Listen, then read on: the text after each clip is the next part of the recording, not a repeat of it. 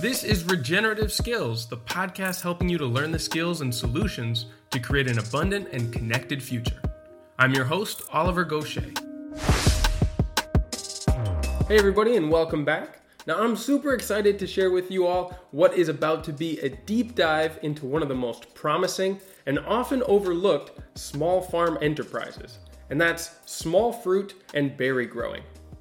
So in order to get the scoop on berry growing, I went straight to the source to speak with Blake Cothron, the author of the new book, The Berry Grower: Small-Scale Organic Fruit Production in the 21st Century.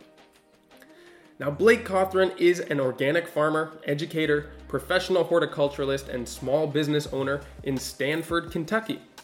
He has been a grower for over 25 years and has been operating an organic plant nursery business for almost 10 years.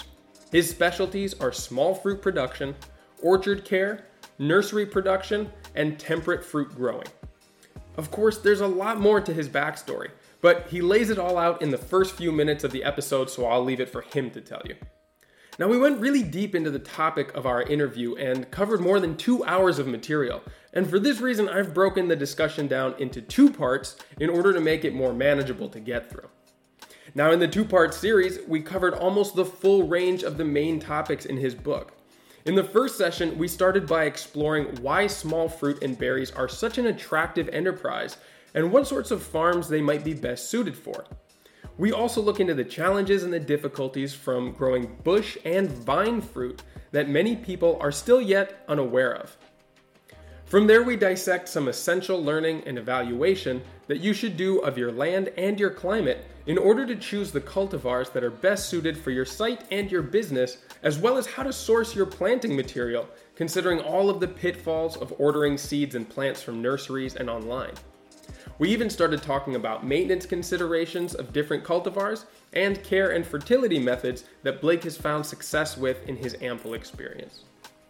Now, all of this is going to set you up really well for the second part of this series when we break down the practical assessments for planning a profitable berry business and how to design and plant your cultivated space to ensure that you don't have difficulties and inconveniences that cause you to lose money. Now, as a bonus to this series on small fruit and berry growing, I'm also giving away 2 copies of Blake's new book, thanks to the generous people at New Society Publishers, to members of our Regenerative Skills Discord server. If you're not already a member, you can join for free on the homepage on the website at regenerativeskills.com or through the link on our link tree on the Instagram bio. Once you're in, just send me a direct message and let me know that you'd like to be entered to win a copy of the book. That's all you got to do. I'll be announcing the winners 1 week after the second part of this series comes out. But all of that's for later. Right now, I'll get this journey started and hand things over to Blake Cothron. Welcome, Blake. Hey, it's really good to have you on the show. It's great to finally connect. I'm really excited to talk to you about your new book, The Berry Grower. But before we get into all of that, why don't we start at the beginning? Why don't you tell me and our audience a little bit about how you started out in farming in the first place? Sure. Thank you, Oliver. It's great to be on the podcast today. So I'm from Louisville, Kentucky, and I grew up there, and I started in my horticultural pursuits when I was a little boy. I was very, very young, probably 7, 8 years old, and I started growing tomatoes in a little raised bed garden that had been basically abandoned that was connected to my family's house. I started growing tomatoes there, and my mom would always encourage me by buying me strawberry plants or some type of neat seeds, and they'd sometimes throw, rotten cantaloupes and tomatoes into the garden, and all kinds of crazy things would sprout and grow in it. And it was just super fascinating to me. And that's where I started. And then as I became a teenager, I became more interested in it. So I started building more garden beds and making compost. I learned how to start seeds. And one of the most important things I did was I started studying books on growing organic vegetables and flowers and fruits. And this was before YouTube, and there were, not that many internet websites about this back then. This was like very early 2000s. And so I was just reading lots of books. and that really educated me on the basic principles, like Rodale's Organic Gardening Encyclopedia is a classic. A lot of other books I read that just really educated me. And then I would put that knowledge into action the following season. I'd spend all winter reading a stack of books. That following season, I would be informed on so many new things and educated, and I'd do it. And from there, I actually started taking care of neighborhood fruit trees that had been abandoned, and I would find, some nice, grapevines in someone's backyard. And if I knew them somewhat, I'd be like, hey, can I come and prune your grapevines and spray them with organic sprays? And I did that, and all of a sudden, in a few months, they'd be having these huge crops of fruit. So that was really interesting. And I spent some time in intentional communities for a number of years, and I would take over the community gardens that were often kind of dilapidated. And then I was scaling up, and it was all non for profit at that point, But I had my foundation set, and then I scaled up, and all of a sudden I was now doing a half-acre garden, and then maybe another place I was doing a little bigger. Maybe now it was like an acre garden, and so then I was able to learn cover cropping and doing things on a bigger scale and using machinery. And these were all new skills I learned in my early 20s. And eventually, in 2014, I ended up starting the nursery business and an organic farm in Kentucky. And so that was kind of the culmination of all that preparatory work I did for over 10 years, well over 10 years, just learning the basics and getting out there and doing it, but also not having the pressure of, I've got to make this work financially. I was just doing it, and my financial stuff was all, covered for whatever reason. I was still living at home, or I was in an intentional community where I wasn't worried about bills and stuff at the time. So that was also really helpful in getting a good start and not being under pressure to make a lot of money to pay bills to do it at the same time.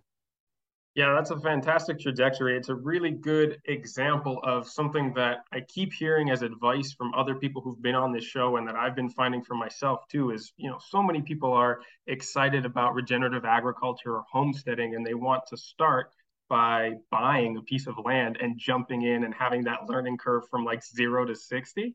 But it seems like Mm-hmm. you went about it the right way of trying a few things out, studying in the off season, doing some experiments with very low risk until you felt confident and capable enough to make this a bigger part of your life and take the risk then with experience under your belt. I can imagine, like you said, it took a lot of the pressure off of it to be a viable enterprise right from the beginning. And the things that you started off doing, you already knew how to do quite well.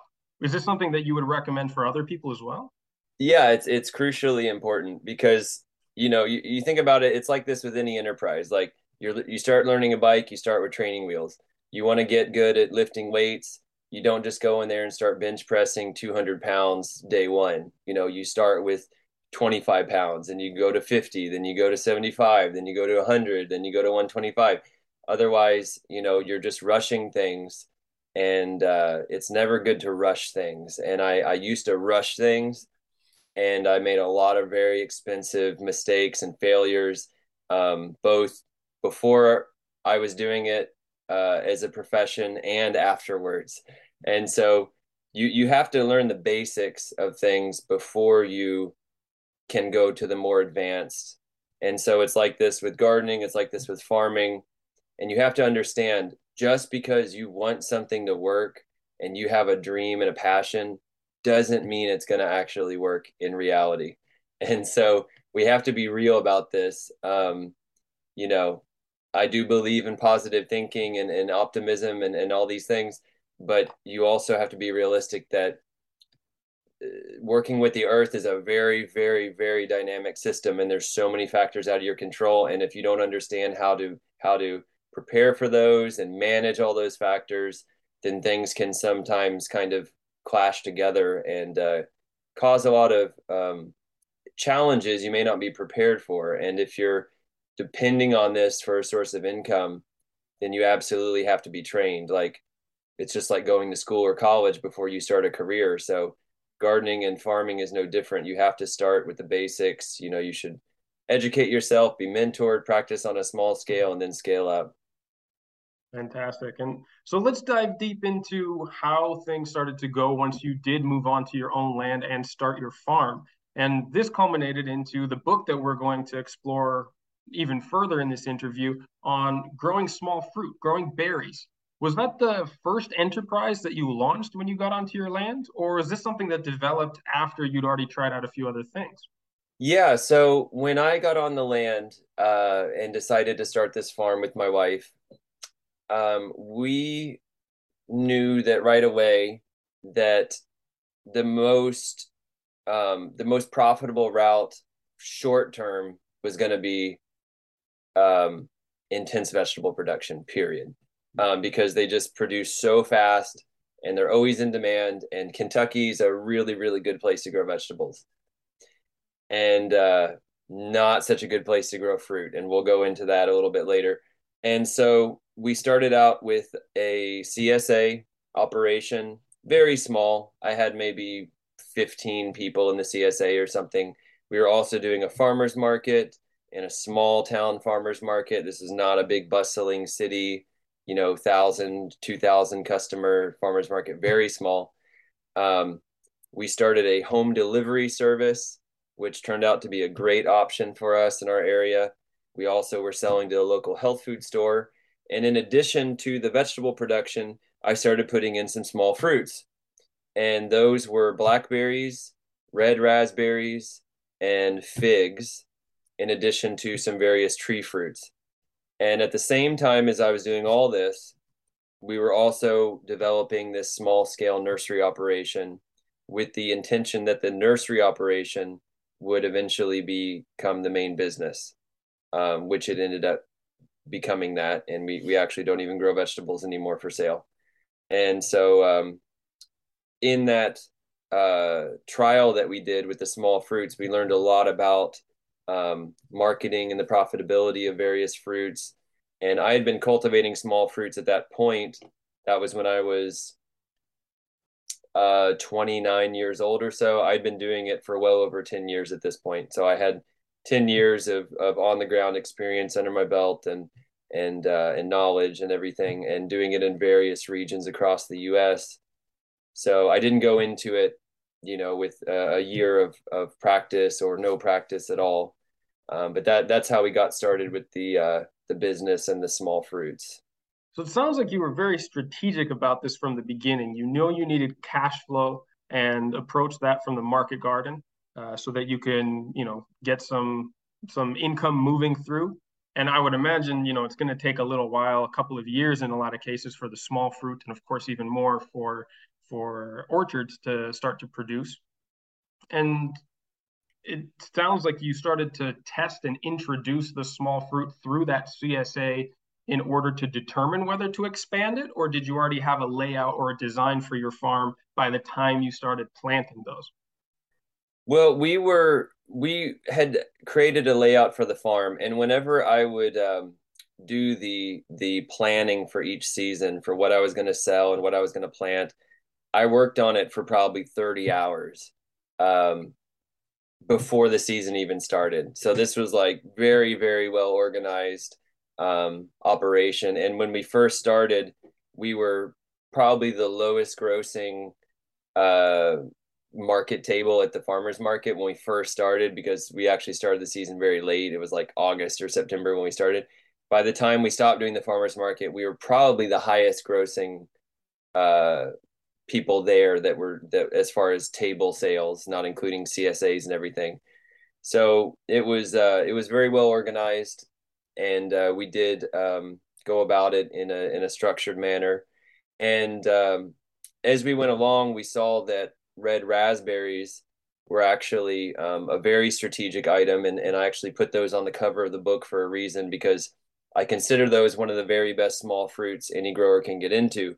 And you mentioned the time factor there. Sure, most tree fruits, you're looking at 3 to 5 years before you even start getting yields, let alone marketable size yields. And that's one thing that I advocate for around growing small fruits is the yields can come in very rapidly compared to other fruits. Like for instance, red raspberries, they can start producing fruit within 6 months of planting from roots, not even plants, just the roots. And so this is, in stark contrast to, say, pears that you're looking at 4, 5, 6 years to production. And, copious yields can get produced from these small fruits, and they just seem to be always in demand and easier to grow. Absolutely. And so let's dig into the pros and cons of small fruit. Obviously, there's a huge range of them, so we can go through some of at least the major categories. But what have been some of the things that you've identified that need to be considered that are drawbacks from going right into this? And what are some of the real advantages that make this attractive?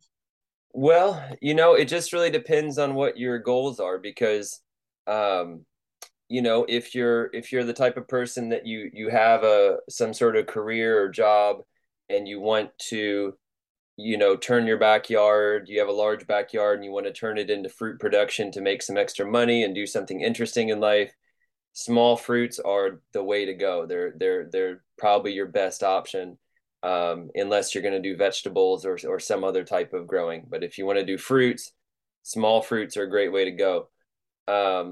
If you already have an existing farm operation, like let's say you already have a CSA operation, you're wanting to diversify and get into fruits, small fruits are probably the best option for you again, just because they fit right into all that so easily. Now, if you're wanting to start a farm from scratch, to make your full income, I really am echoing what a lot of other people out there are going to say, and that's don't quit your day job just yet, and just get it established, and you have to see how things go with it. Um, and so you don't want to just jump right in and hope that it works out. But yeah, the small fruits can be a great option for like the micro grower, the urban grower, and someone who's got an organic farm that's looking to diversify and get into something that's going to be relatively low input, valuable, and in demand to enhance their existing farm table or their CSA. I'm really glad that we're going into this specifically because small fruit, berries in general, but vines is also something that you profile in the book, seems like the perfect middle ground in the transition between what I hear a lot of people wanting, right? There's less of the, I guess, just time investment that is required for, let's say, a high turnover veggie garden and everything that goes in with annual production. But there isn't the lag time and I guess some of the other drawbacks of going into tree crop production, much like you talked about already. It fits this nice little middle ground where you can get pretty high turnover. They are perennial, and so there's a lot of maintenance in there that you can avoid or minimize. And whether you're going to stay at a market garden size or invest in some of the bigger plant infrastructure like trees and maybe even nut crops at some point, this can help you make that transition and can maintain a place even in a mature system by making use of some of the trophic layers of an agroforestry system or food forest like is so popular right now, for extra yield and potentially pretty lucrative income. And so, where do you see this fitting in, not only in what you've experienced for your own farm, but for the various different agroforestry configurations and ambitions, let's say from garden size to larger farm size, when it comes to its place in the business? Sure. Yeah, it can be an excellent choice for everything you just said. And yeah, so in the early 2000s, I built this urban agroforestry, food forest in Louisville, Kentucky. It's a very mature system now, and I really learned a lot about the sequence of events that happens when you're doing this. And of course, food forests are a whole other topic. But what I can say is that berries are naturally a part of the sequence of a grassland turning into a forest. And what I learned along the way and through observation is that berries are actually like a natural form of barbed wire, which keep out browsing animals, especially deer, um, and keep them away from trees. And so this allows the trees to be protected from deer rubbing them or browsing on them, and they will eventually grow to the point of then shading out and killing out the berries and making a more mature forest ecosystem. And so, that being said, in between rows of fruit trees in order to produce income and a product years before the fruits themselves mature, berries are a great choice. And you can do black raspberries, red raspberries, blackberries, other things, etc. I wouldn't recommend blueberries because they're like a long-term, shrub. They can live for, 10, 20, 30, 40 years. Blackberries and things, they usually start to peter out after 8 or 10 years or so. But they're a great option to bring in production in an orchard system fast, or a food forest system fast, while the trees have time to mature. So they do fit into that very well. So I see all of the benefits, and I mean, to me, it's very clear in my understanding of ecology. So the benefits of small fruit and berries in the succession of an ecosystem and the roles that it plays in creating the conditions for other plants to thrive as well is very clear. But there are some challenges associated with this too. It's not all easygoing. Despite the quicker turnover, the established markets for these fruits, there are some challenges in managing them. Can we go over some of those? Sure. So, yeah, there management is something that I think is one of the major skills that's lacking with fruit production that I've seen on the non-professional level. So, the guys that are the pros that are growing, the berries for the grocery stores, they've got it all down. And whether it's organic or not. But the small scale growers and the people that are out there that I'm sure listen to your podcast that are like wanting to do community gardens or backyard production or some sort of urban thing or nonprofit thing. I've seen this all over the United States and even other parts of the world that people don't really understand the basics of growing and managing fruit crops. Vegetables seem to be a little easier and a little faster to handle. You just dig up the soil, add a bunch of compost, plant some squash seeds, and bam, you got zucchinis. But fruit production is just different, and it's an art, and it takes a lot of diligence in understanding how to care for each fruit, how to prune each fruit, how to train each fruit, choosing the right varieties for your location and your region, and not just buying whatever you find online that sounds good. All of these things are huge factors that play into the success or the failure of fruit growing. And that's something that I cover in detail in the book because I feel like it's such an important topic that often gets overlooked. A lot of information out there tells you, you know, you plant this type of fruit and you do a little this and a little that, and there it is. But there's a lot of other information out there, such as exact variety selection, training, so on and so forth, that's not so easily found and is often overlooked. I've seen a lot more dilapidated fruit trees and berry plantings than I've seen ones that I thought, wow, this is really well maintained and really productive outside of a commercial orchard. I've seen a lot more that I look at and I can tell, wow, this either got neglected a long time ago or the person that did it really didn't know what they were doing, and it's not going so great. So that being said, you really have to learn and dedicate to the fundamental basics of growing different fruits, and it varies depending on what type of fruit it is. Like, for instance, in the agroforest system, if you just plant a lot of berries, or in an orchard system, if you just plant a lot of berries in between, say, rows of apple trees, well, you've created a dynamic now that you now have to deal with, because first of all, there's going to be weeds and weed trees that will grow in between the berries. And if those aren't managed, they're going to take it over. Now, it's not just grass in between the trees. So you can't just go through with a mower and mow it all down and say, okay, it looks great. There's no weeds. So now you've created a situation that you're either going to know how to manage or you're not. And it's either going to become a productive part of the system or it's going to become a weedy mess that you're going to then say, okay, it's better if we just, bush hog all this down and start over, or just get rid of it. So that's one of those dynamic factors I'm talking about with when you're working with fruit trees and you're working with fruiting plants. You might think it's going to look a certain way, but then it turns out a different way because there's all these other dynamic factors that come into play.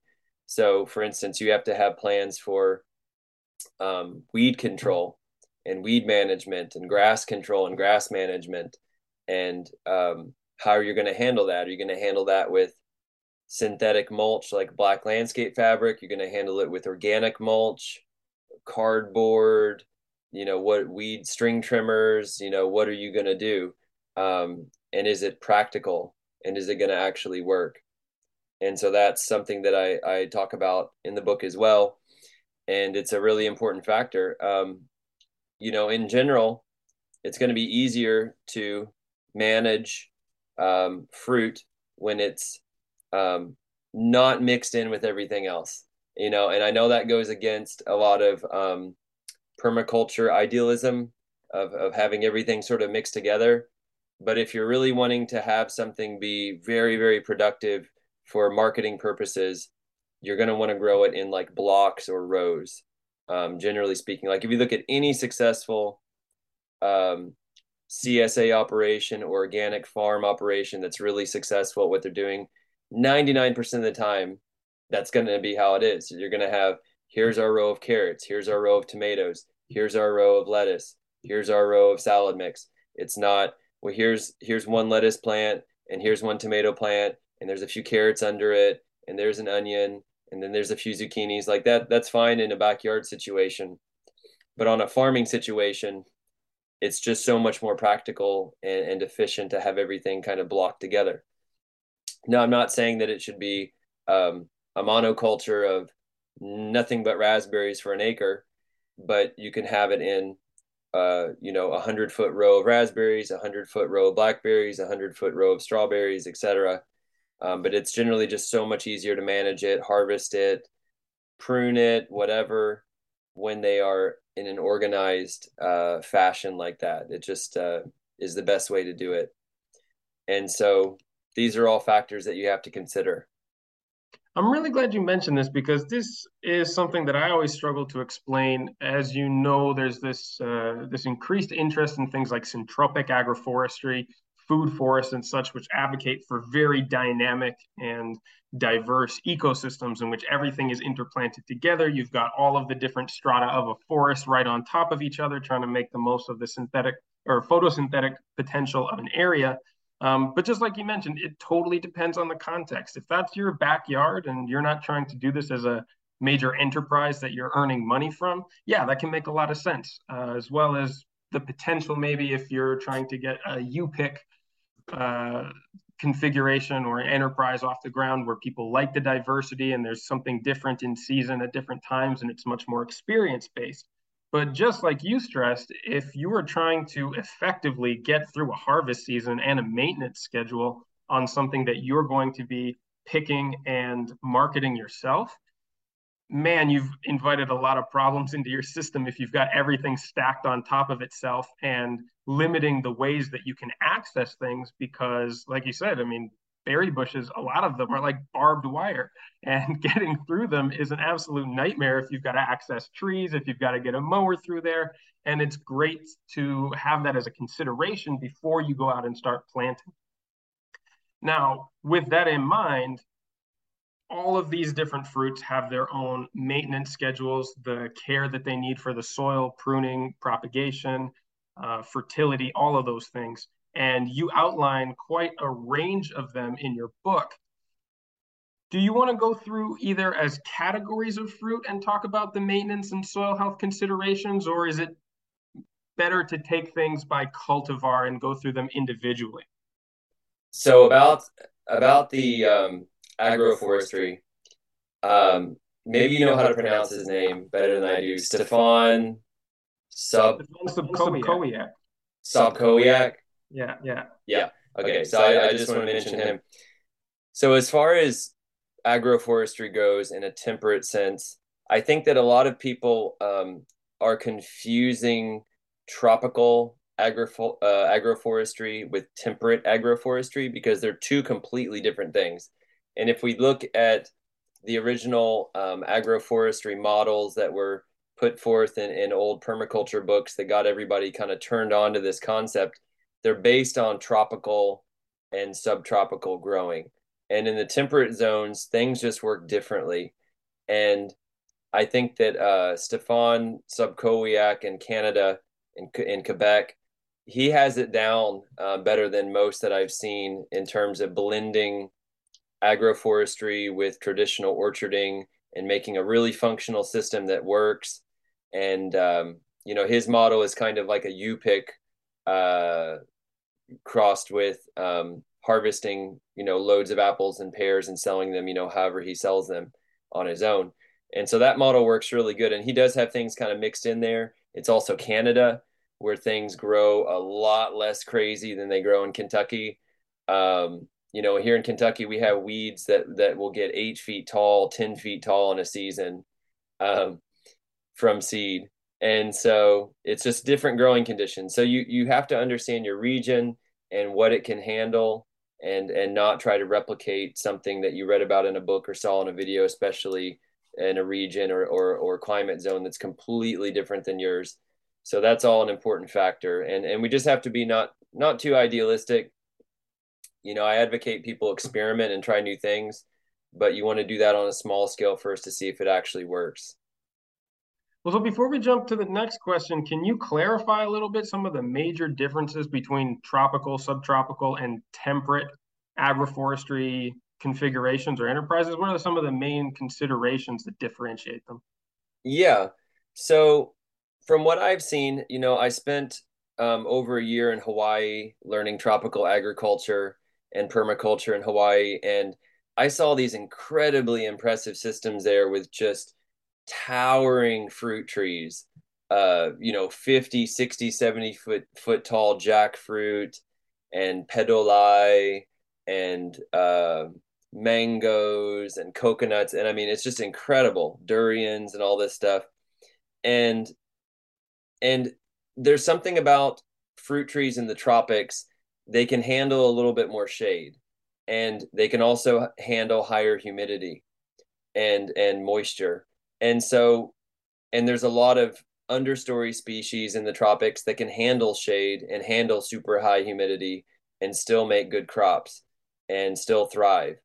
And in the temperate zone, we have a lot less diversity to choose from, and most fruiting plants are much more sensitive to high humidity and shade here.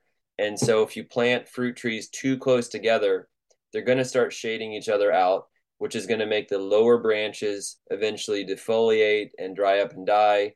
And it's going to make the trees lanky and unproductive. There's not that many fruits that can grow in the shade.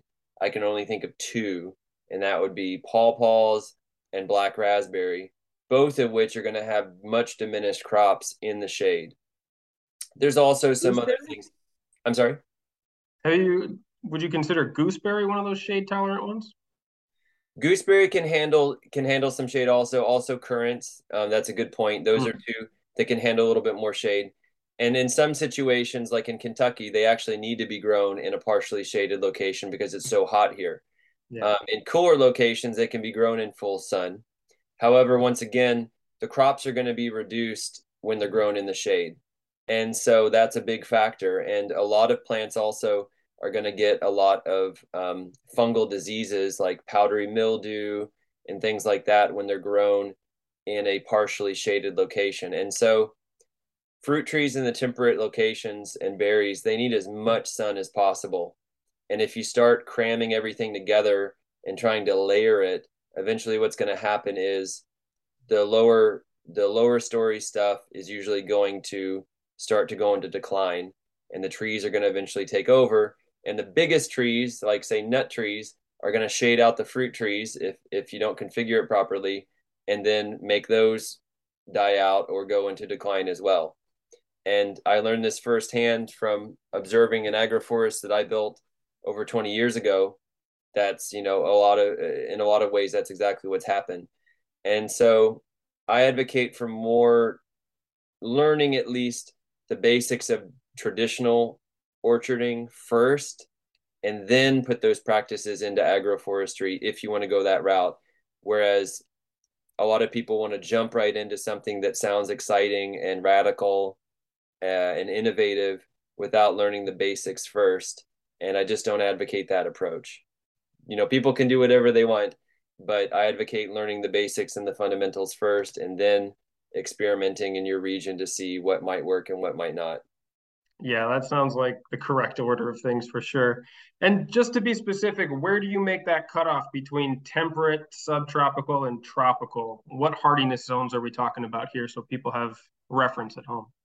Yeah, so basically, from all the research I've done, tropical means anything above about 40 degrees or so. That never goes below 40 degrees. Ultra tropical means it never goes below 50 degrees. Subtropical means it never really goes below 32 degrees. And then temperate is anything that goes below 32 degrees or colder. And so USDA zones, I think, what is zone 10, the edge of the tropics? Yeah, I mean, so I'm trying to think about what we have here, right? In Spain, so around Barcelona and in southern Spain, as well as some of the northern coast because it's close to the ocean, you'll get zone 10A. I don't think we have much zone 10B here, except maybe some of the islands off in the Atlantic. Right where I am right now is 9A, and we definitely get a few below freezing nights or weeks in the winter. So I think we're right on that edge. I think our area is considered subtropical. And people often get that wrong. Tropical is actually the more tropical climate, and subtropical, even though it sounds like it's below tropical, is actually the cooler of those two configurations. So we're on that edge, and where I'm moving to is a bit colder, and so that's probably temperate. We're looking at zone 7B, 8A there, and it definitely gets, minus 10 Celsius, which is what, like in the 20s, maybe as low as 15 degrees. Nah, 15 degrees is a little bit colder, Fahrenheit. So yeah, hopefully that gives people some reference as to the areas that we're talking about and how they're classified based on frost zones. Yeah. Yeah, so just to clarify, zone 10 is 30 to 40 degrees Fahrenheit. Zone 11 is 40 to 50 degrees Fahrenheit. And so basically 10B is where the subtropics temperatures would start. Zone 11 would be tropical. Zone 12 and 13 would be getting into ultra tropical. Okay, so I didn't realize that subtropical band was so thin. That's just like a hardiness degree zone. I thought it was a little bit wider than that. So yeah, it's definitely temperate when you get into 9 and below. That's Mm-hmm. good to know. Okay, so we've established those differences and some of the major considerations, mostly being access to sunlight and prevention of humidity for productivity of these cultivars. Let's go now into some more details about the maintenance considerations, right? Like you said, very few people get this right. Taking care of the fertility, the pruning, the general maintenance of soft fruit and berries. Are there patterns that are broadly applied to the range of species that we're talking about here, or is it very specific to the cultivar? Well, there are specifics to species. For instance, blueberries are only going to succeed in an acidic soil pH, whereas most other fruits are going to do better at pHs that are more alkaline. And so that's like a basic factor. As far as fertility goes, most fruits do best with fairly high fertility. They're heavily producing. They produce a lot of foliage, a lot of stems, a lot of canes, a lot of fruits, a lot of seeds. All those things require high fertility. Soil type is can be variable. There's small fruits that can do well in clay soil, sandy soil, loamy soil, rocky soil. There's some that can do good in all those types of soil. For instance, blackberries, they can thrive in sand, they can thrive in clay, they can thrive in loam, rocky soil, etc. Now, there's certain fundamentals to how you deal with your soil type that are going to make the operation go better or worse. And so, basically, anything you can do to increase organic matter in the soil is going to be a huge plus. So if you're able to do cover cropping on the site beforehand, it's going to pay a lot of dividends in the future in soil health, moisture retention, microorganism level, organic matter percentage, and all these things are very, very important to growing healthy crops that don't rely on a lot of inputs, including irrigation. And so there's things that you need to take into consideration, and you can only do those things if you understand your site well. So if you're brand new to your site, you're going to want to spend some time studying it, studying the region.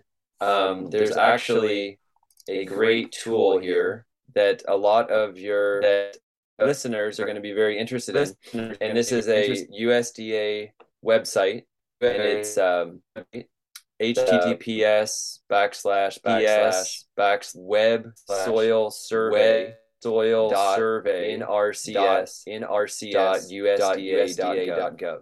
And this is an incredible tool that is a little awkward to use, like most government websites. It's a little awkward to use at first.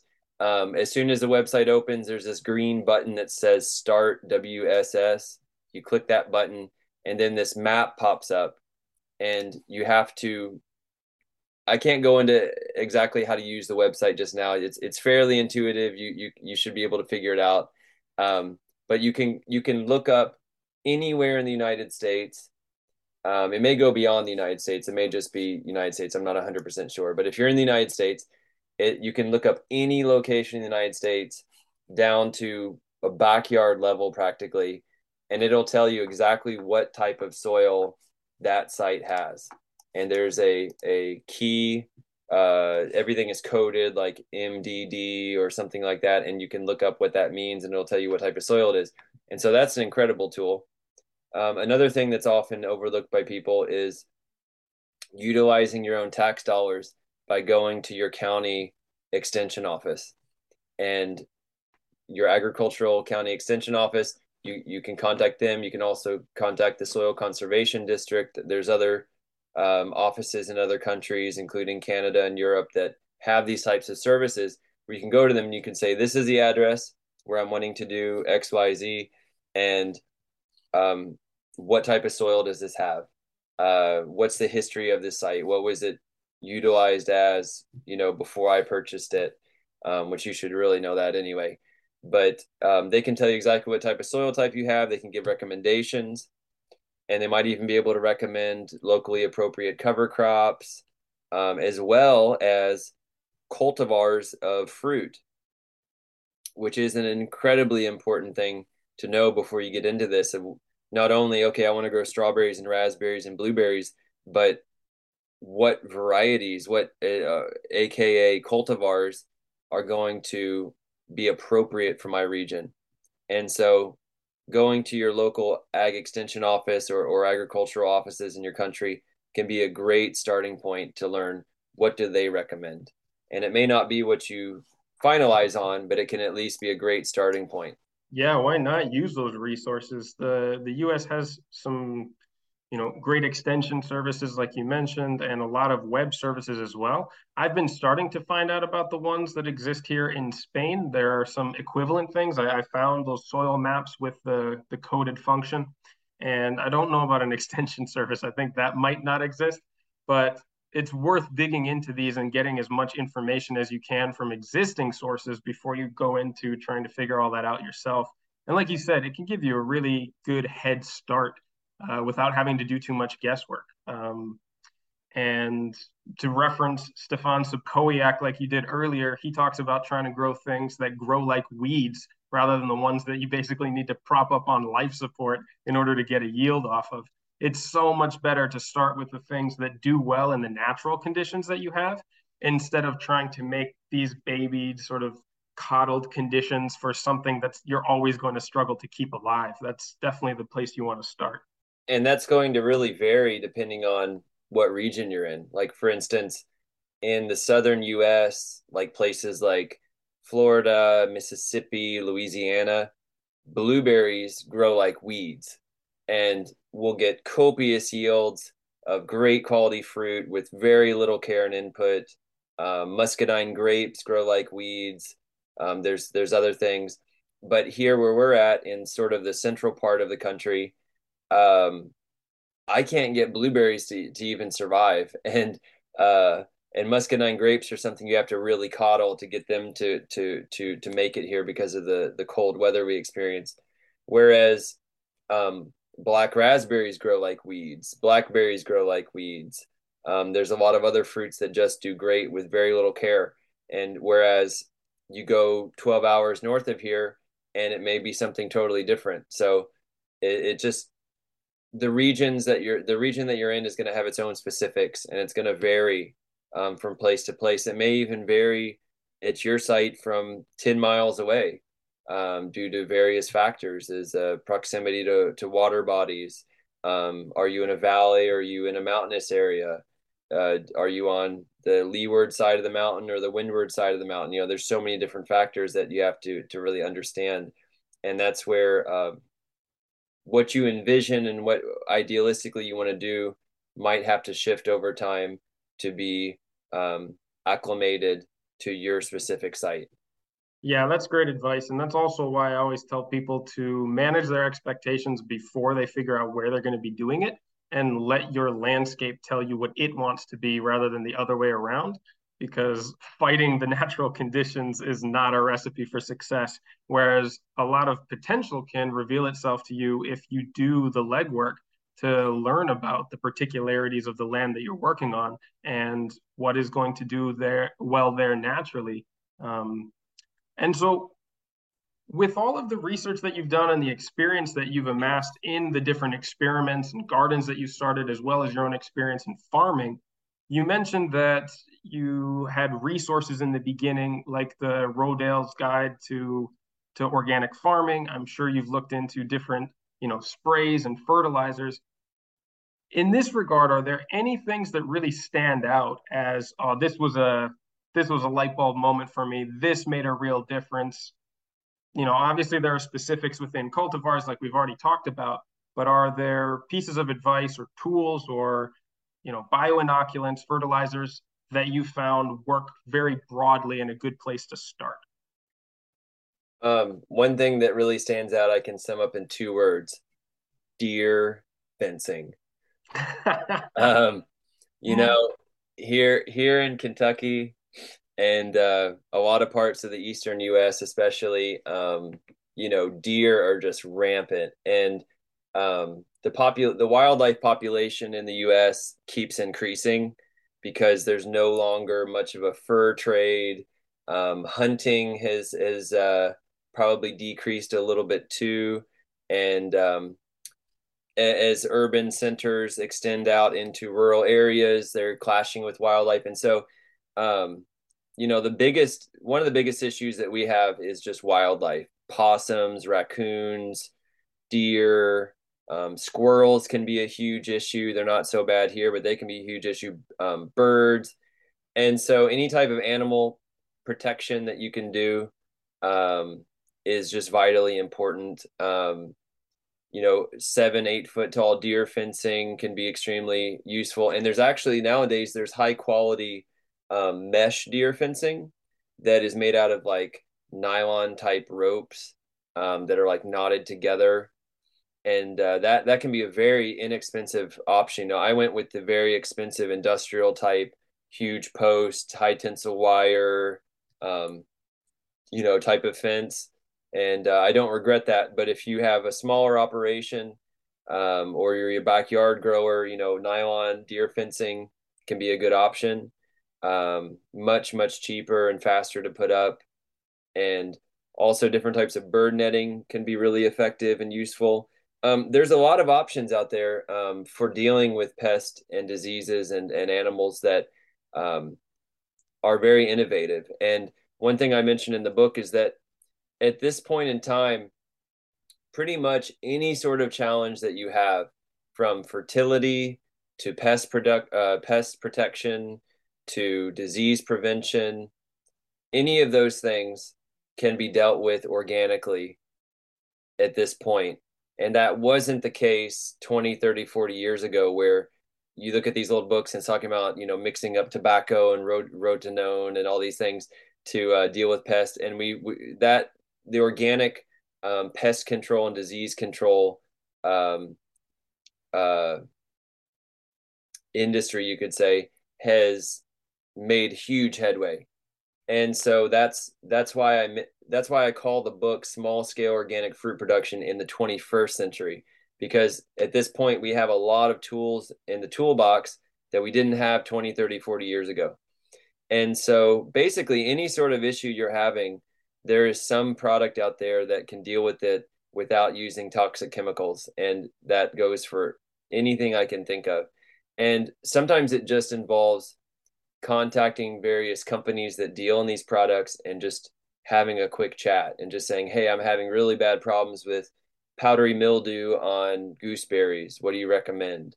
And not that the solution should be, oh, I'm having an issue, I need to reach for a bottle, but that can be useful. And especially when you're doing it commercially, you may need a quick fix that's going to solve the problem organically, so you don't have a crop loss or a big reduction in the crop, which could be a big economic factor for you. So we have to be practical. Um, if you want to make everything at home or deal with it some other way, that's up to you. But it's important to understand that there's tools in the toolbox that can be accessed and shipped to your door in a few days. That's one of the benefits of where we're at right now with our technology. And so the big aha moments have been just around that understanding that any problem that you face can be dealt with these days with these modern solutions. And also just the importance of just basic protection, like deer protection, like I was saying. Also, another one that's huge is just putting metal cages around the base of fruit trees or shrubs can just save the life of that plant from string trimmers, animals like voles or mice, and other mechanical damage from getting hit and bashed with stuff. And so just understanding the importance of protecting what you're investing in and what you're planting. It's an investment in time and resources, and just adding a couple dollars worth and 5 or 10 minutes of your time to protect it uh, can help ensure that it's going to be a long-term productive aspect of your farm. So another aha moment for me was understanding the power of vegan fertilizers. And so I had relied on fish emulsion for um, over 15 years, from backyard gardening to doing it on a larger scale to doing it commercially. And using the fish emulsion just started to feel a little bit yucky. Like there's just something about it, like it smells really bad. And then you think about where it comes from, and it's being shipped in from Alaska, which is very, very far away from us. And so I started considering vegan options. I also wanted something that I could put through a fertigation system that I knew was not going to make the fertigation system totally disgusting, like fish emulsion. Just imagine spraying that all over your greenhouse every day, and what it's going to do to the pipes and the misters and the greenhouse itself. And I started thinking, I'm not doing that. So I started looking into vegan options, and there are some very, very high quality vegan fertility products out there these days that are made from fermented soy or fermented corn. And there's various brands out there, Nature Safe, there's a few other ones. And these products I'm using, I'm having amazing results with it. And it's just so much more clean and sattvic than using these ground up animal byproducts. And I'm just really, really pleased with it. The results have been fantastic. The products are very pleasant to work with, and they just do a great job, as good or better than the fish emulsion. Probably better, actually. They're less intense. They're kind of more gentle, but very, very effective. And I've seen identical, if not better, results from using these vegan fertility products. Interesting. That's actually the first I've heard of those, so that's good to keep in mind. And like you said, there's so many innovations that have happened around this, coming from the organic farming world, from the regenerative farming world, and people finding novel approaches to deal with things that have plagued plants and growers for a long time. By understanding plant physiology, soil microbiology at a deeper level, a way that we just didn't have knowledge about before. It's really exciting stuff. Thanks once again to Blake. I'll be posting all of the links to his business and the new book on the show notes for this episode on the website, where you can also find all the previous episodes from the last 5 seasons. Before we wrap this up, just remember that these episodes are only the beginning of the ongoing conversations happening around these topics on the Regenerative Skills Discord server. It's always free to join, and it's also the easiest way to get in touch with me directly. If you're interested in helping to guide the direction and the focus of this show into the future, or just get some feedback on your own projects and have some questions answered, it's all happening there. So come join the growing community of Earth Regenerators on the forum by signing up through the link on the website or through our link tree on Instagram. If you're already in the group and wanted to be eligible to win a copy of Blake's new book, The Berry Grower, Small-Scale Organic Fruit Production for the 21st Century, just send me a direct message through the Discord letting me know that you're interested. Well, that's our session for this week. Be sure to subscribe to the show and leave a review wherever you stream your podcast from so that you never miss an episode. And until next time, keep taking those little steps every day towards a regenerative future, and I'll be right by your side along the way.